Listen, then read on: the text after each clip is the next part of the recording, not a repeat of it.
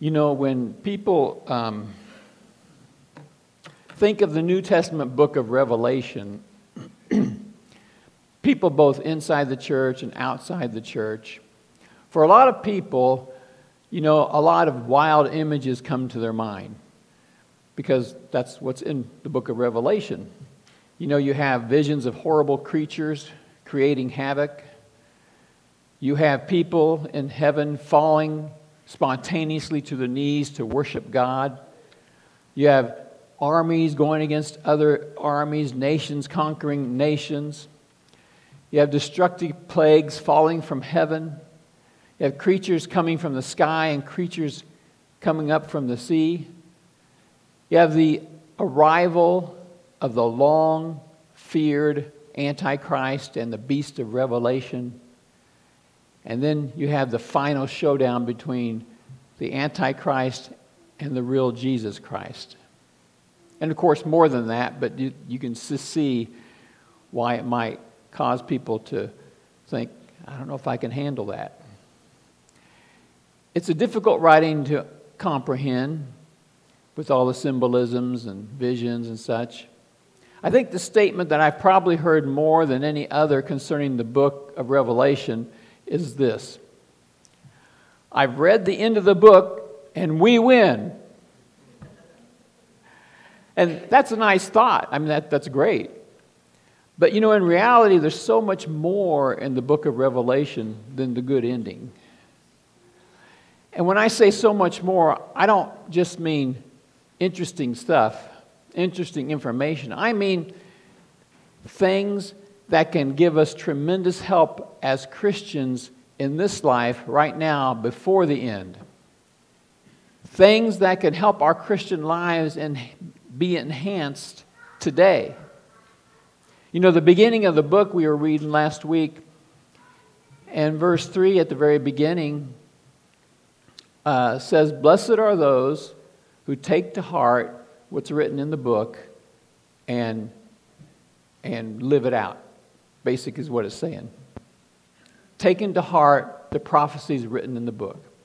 And even in chapter 1, we have this extremely valuable information, this extremely encouraging information, if we hear it and take it to heart, like verse 3 tells us in chapter 1. And we said last week that this letter, this prophecy from the Apostle John was given to him by an angel sent from Christ in order for him to pass it along to these 7 churches in Asia Minor.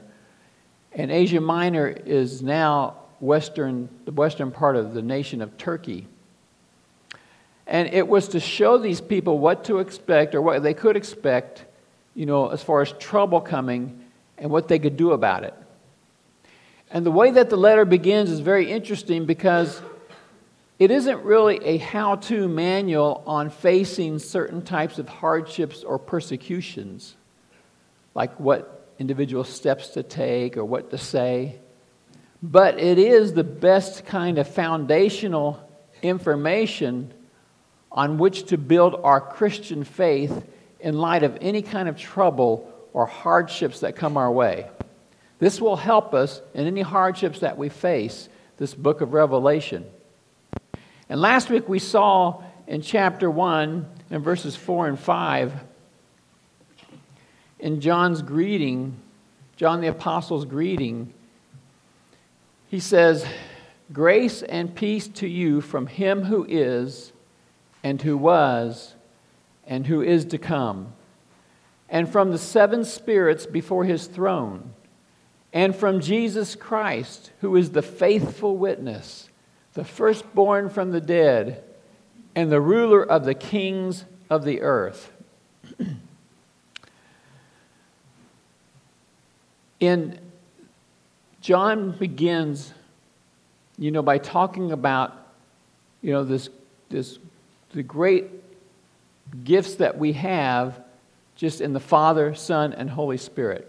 You know, the other side had the Roman emperors, and they had all the earthly power, and they could pressure citizens to do what they wanted them to do, basically.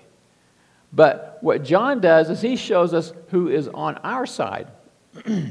He wants us Christians to understand and even feel in our hearts, not just to read it and know what it says, but to really feel it in our hearts, is that when we compare the threats of temporary earthly powers and authorities from earthly rulers, when we compare those threats and their power with the eternal power and majesty and the glory of God, there's no comparison. We do not want to allow anything in this age to get in the way of our being able to reign with Christ for eternity and to come and reign with Christ on this new earth as God remakes the whole earth and the whole universe. And he talks about who's on our side? The eternal Father, the powerful Spirit of God who helps us, informs us, teaches us, encourages us, and from Jesus Christ, the faithful witness who came down and he witnessed for the Father. He died on the cross because of that. He was the firstborn from the dead who opened the pathway to bodily resurrection, and he will be the ruler of the kings of the earth. And so John says here in verses 7 and 8, after he tells us what we have in the Father, Son, and Holy Spirit, he says, "Look, he is coming with the clouds, and every eye will see him, even those who pierced him. And all peoples on earth will mourn because of him, those who were against him. So shall it be. Amen. I am the Alpha and the Omega, says the Lord God, who is and who was and who is to come, the Almighty." So that is the greeting John gives to the churches as he starts this letter of prophecy, written to encourage these Christians as they're heading towards a time of persecution. And the time of persecution we mentioned last week is that they were moving toward Roman emperor worship. That was developing in the Roman Empire.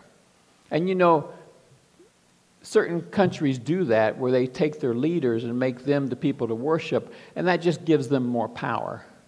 And they don't want people worshiping other gods or worshiping Christ or anything like that, because that divides their power.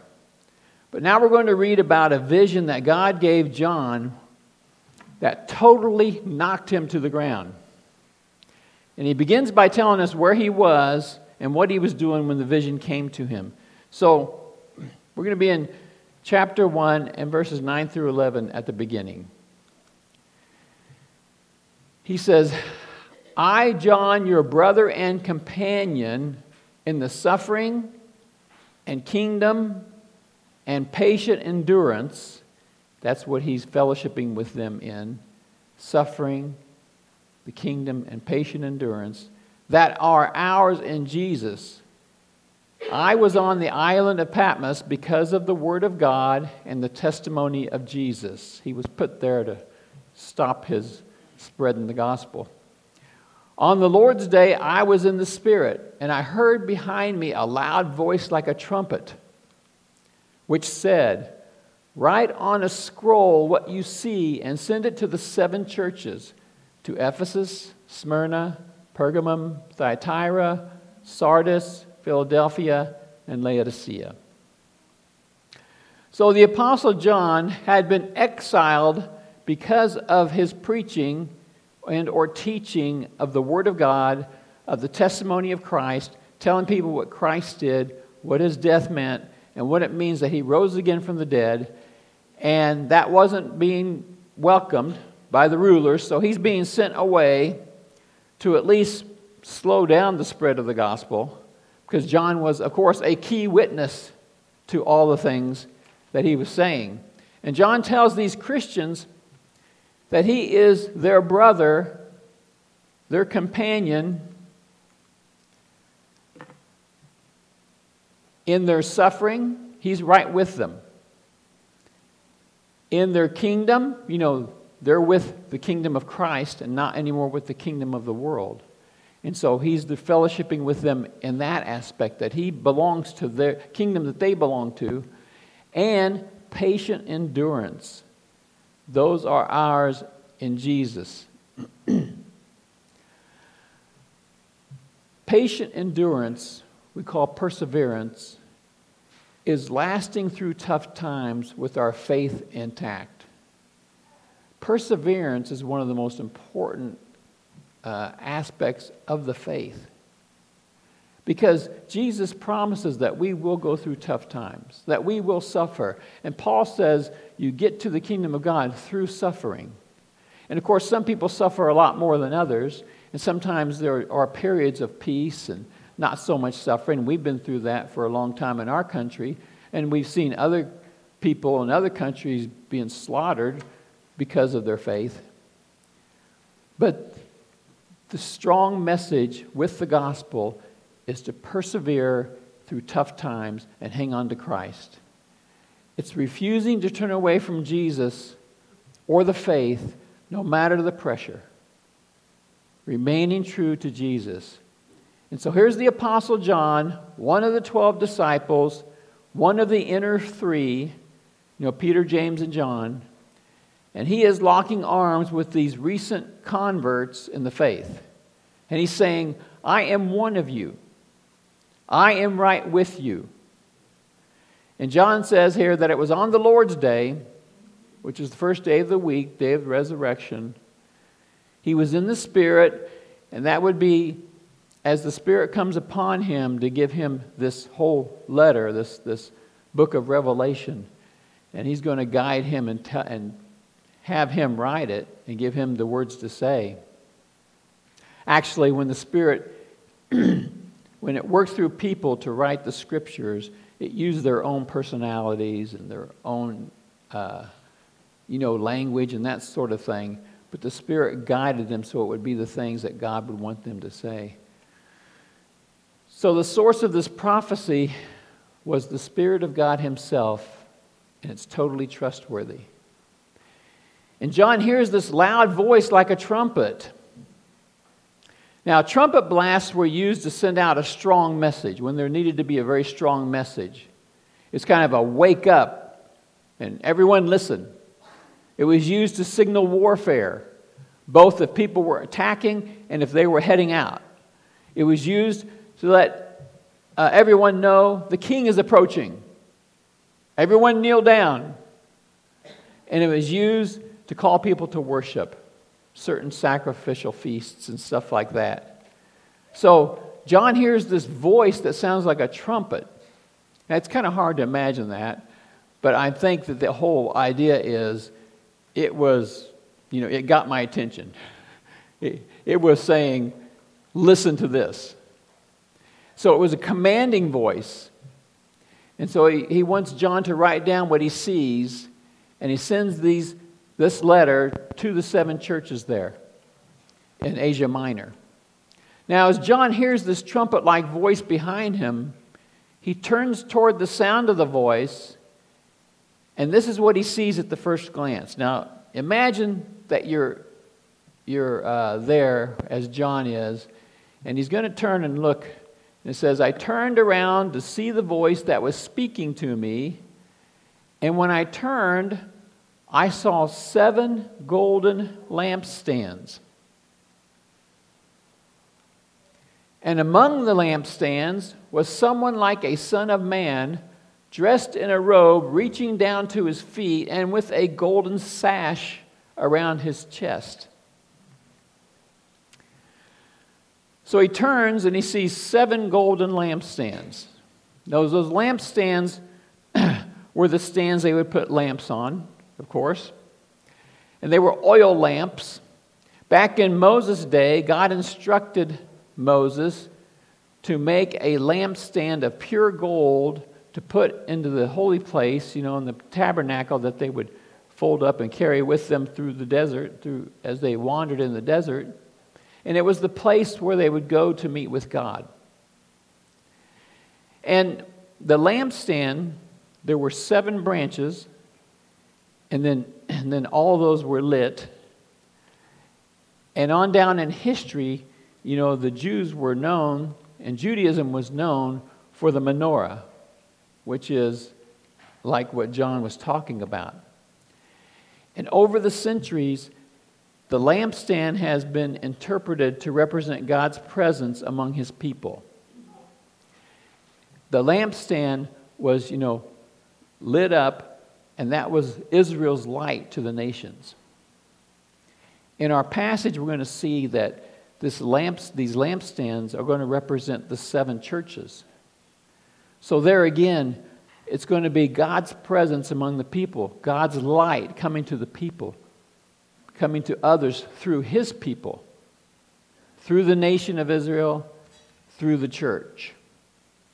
The lampstands. But now, think of this.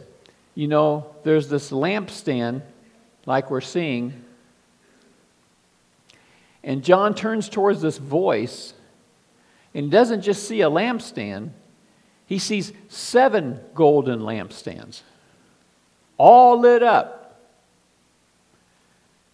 You can imagine that would be kind of quite a sight, just to turn, and you hear this trumpet voice, and you see all these lampstands lit up. But what about this guy standing in the middle of the lampstands? Why is he there? That God is giving John a message through this. And so you can see the lampstands, you can see the light, you can see God's presence. But what about this guy who's in the middle of them? Well, verses 13 through 17, it says, "And among the lampstands was someone like a son of man, dressed in a robe reaching down to his feet and with a golden sash around his chest.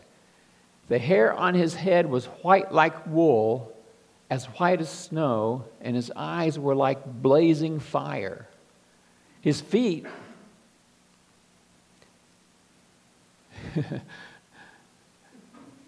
This is messing with me. Okay, his feet were like bronze glowing in a furnace, and his voice was like the sound of rushing waters.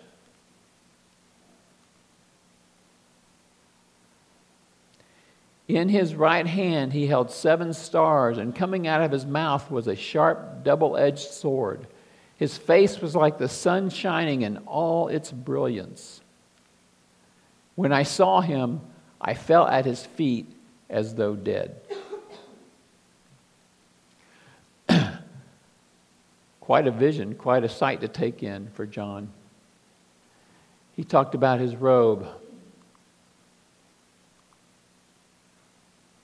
Robe reaching down to his feet with a golden sash around his chest. The person among the lampstands is dressed as like an exalted, dignified figure, someone very distinguished, someone very important. Hair on his head, white like wool, white as snow. Eyes were like blazing fire. White hair stood for wisdom, stood for accumulated, intelligence. Being able to make decisions indicates dignity. Eyes like blazing fire, pointing to just a divine insight, being able to penetrate to the core and to see what is the most important. Be able to see through people, what their motives were. This person can see right through to the heart.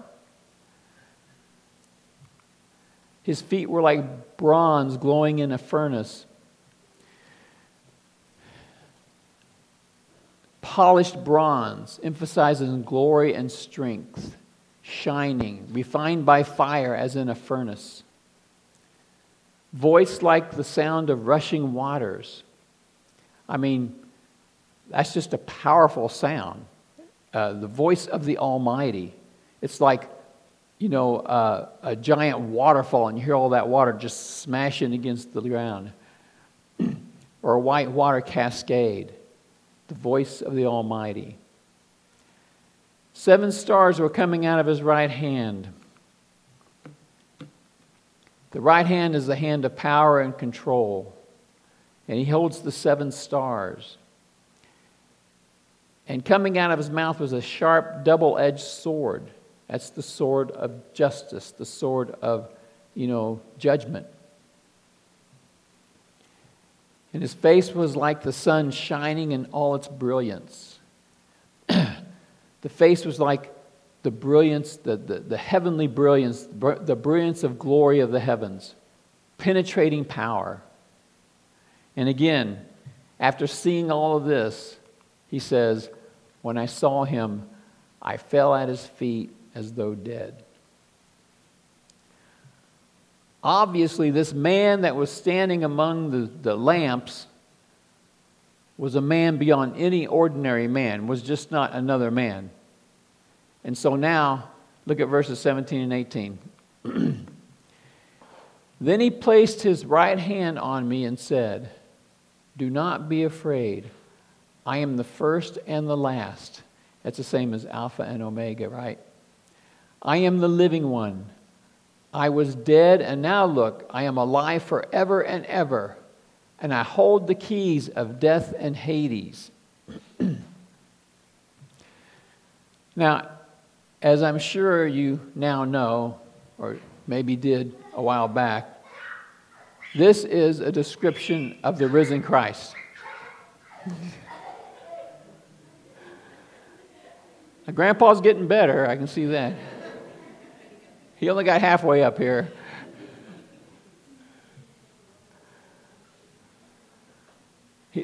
This is a picture of the risen Christ, the first and the last, the living one. I was dead, and now look, he has now eternal life. The one who holds the keys of death and Hades. That means he's the one who has the authority to determine who ends up dead and in Hades. So this is the living Christ. He has gone through all that, God has had him go through to save us from our sins, to give us a chance, to come to God, to have our sins forgiven. And look, now he's alive forever. Now, before we read our last verses, I want to show you just a couple of verses from the book of Daniel. And I want you to look at this description. This is Daniel talking. In my vision at night I looked, and there before me was one like a son of man, same phrase, son of man, coming with the clouds of heaven. He approached the Ancient of Days, that's the Father, God the Father, and was led into his presence. He was given authority, glory, and sovereign power. All nations and peoples of every language worshipped him. His dominion is an everlasting dominion that will not pass away, and his kingdom is one that will never be destroyed. There's another description of the risen Christ. Now, Jesus is telling the Apostle John to send this information, this prophecy, this description to the 7 churches in Asia Minor. And we've been saying that these 7 churches are moving toward a time when they will be pushing emperor worship. And they will have to face that threat and that rule by earthly authorities to worship this earthly person. And Jesus knows there are hard times coming. And he doesn't really tell them how they can avoid or escape hard times or any certain tricks to use to get out of it. Instead, he tells them who is on their side and who it is that these enemies of God will actually be fighting against. So, we can't say that we will never go through hard times. In fact, it's more likely we will in some way. I mean, everybody will in some way. And if you had to do by the odds, you would think that being part of the church, we would go through hard times at some point. But we can say that if we hold on to Christ, we will win. And that's the whole thing. That's the whole game. We can face persecution. We can face hard times. We can face people going against us. But the whole answer is to hang on to Christ. And we can say that with 1,000,000% certainty. That's what John's trying to tell them. When he paints a picture of the Father, paints a picture of the Spirit and of the Son, he's saying, this is who is on your side. And he's not saying we'll never hit rough times. He's basically saying we will. But we can be sure, absolutely certain, that if we stay with Christ, we will win. No matter what happens on the earth. And we can also say with 100% certainty that those who choose not to turn to Christ, they will lose. And they will lose eternally. And we want to live in that eternal kingdom forever. And you know, I saw a man give this illustration, and he was doing it for a youth ministry, or a youth rally. And he took this long rope, and he laid it out across the stage. We were in an auditorium. And it went across the stage and on down, and like you couldn't even see the end. And he said, and at the very end, he had it painted red, the very tip. And he said, this is our life right now. And here's eternity. He goes, and we worry so much about this, and we don't even think about forever. He goes, we need to be thinking about forever. We need to be making decisions in this life for forever. And forever is being faithful to Christ. It's hanging on to Christ. We want to live in that eternal kingdom. And when we look back, when we're in forever, and we look back at that tiny dot, we're going to wonder, wow, why did I ever live for that? So that's what John is trying to tell them. He's trying to tell them what they need to do in order to make it to forever. And we want to be on the side of the glorious Father of all eternity, to whom be all praise and glory. We want to be on the side of the powerful sevenfold Spirit of God, who helps us, encourages us, teaches us, enlightens us, comforts us, empowers us. And we want to be on the side of Jesus Christ, the faithful witness, who purchased our salvation and has paved the way for our bodily resurrection. And so, you know, really what it's all about not getting so wound up in something bad that's happening, but continuing to look to whose side we're on Jesus Christ's side. And he had to go through a horrible thing to bring us our salvation. But he is in eternal glory. And we're going to be with him if we do what he did. And so now, as we look at our last two verses, we'll start with 18. I am the living one. I was dead, and now look, I am alive forever and ever. That's who we're following. And I hold the keys of death and Hades. Write therefore what you have seen, what is now and what will take place later. The mystery of the 7 stars that you saw in my right hand and of the 7 golden lampstands is this. The 7 stars are the angels of the 7 churches. They could be leaders of the churches or messengers that God sends to the churches. And the 7 lampstands are the 7 churches. So this letter is a letter for us, isn't it? It's a letter for every church and every age. And may God richly bless us as we read through it and we take to heart what is written in it. Because, you know, we are the people of God. The Jews were the people of God in that age. We are the people of God today. And God has won the victory for us. It's already been won. And now we have to remain true to him. That's what our fight is, remain true. None of us know what we will face in the future, but we know our time here is relatively short. And we know that the victory has already been won. We know who the winning team is. And we just have to be faithful to Christ. We need to be faithful witnesses. So we have to remember who is on our side. And we may not get all the accolades down here. We may never reach a place where we're adored by the public. And we may even look like losers in this life. But we know the eternal truth of the eternal God. And we know who is the first and the last, and who will reign for eternity. Let's pray.